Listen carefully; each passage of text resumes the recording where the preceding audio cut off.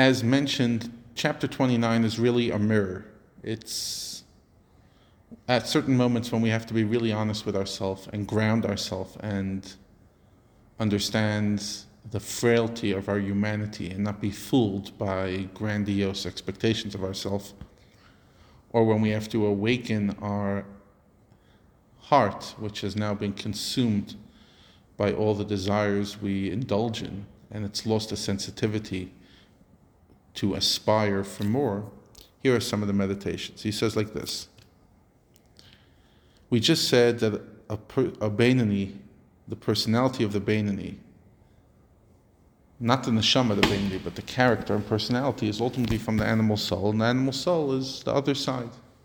It's not holy. If so, that he is actually the animal soul, then he is removed from Hashem with the utmost remoteness. For the lusting drive in his animal soul is capable of lusting also after forbidden things which are contrary to Hashem's will.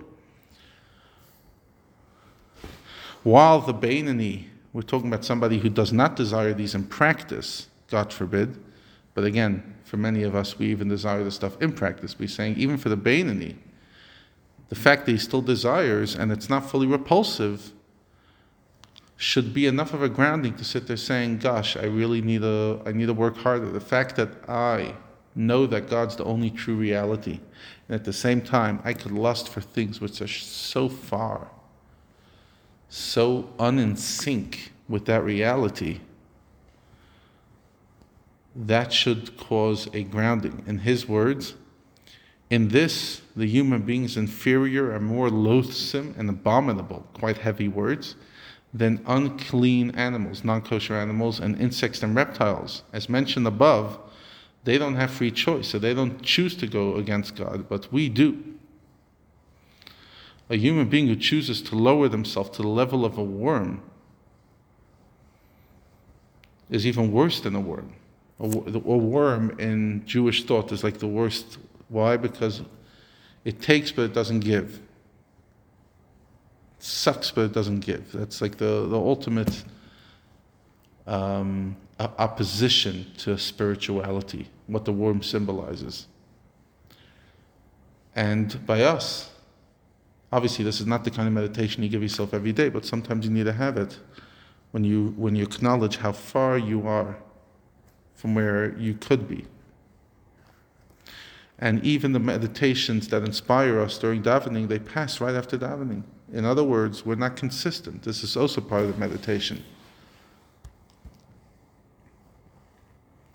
Because only something which is permanent and unchanging is really true. And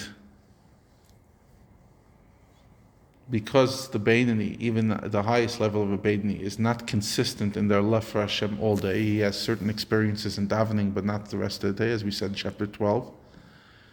So it's not real. But again, it's important to clarify, this isn't the kind of meditation you give yourself every day, because it's a very sobering, and it's hard, and it could take a person to a dark place. But it's the kind of meditation where you sometimes need to give yourself a real realignment when you're slipping, so you're about to do something really stupid, or about to lose your moral compass. You're about to make a decision with huge ramifications. Or you're just numb. It's at these times that sometimes a hard sledgehammer can do the job of awakening.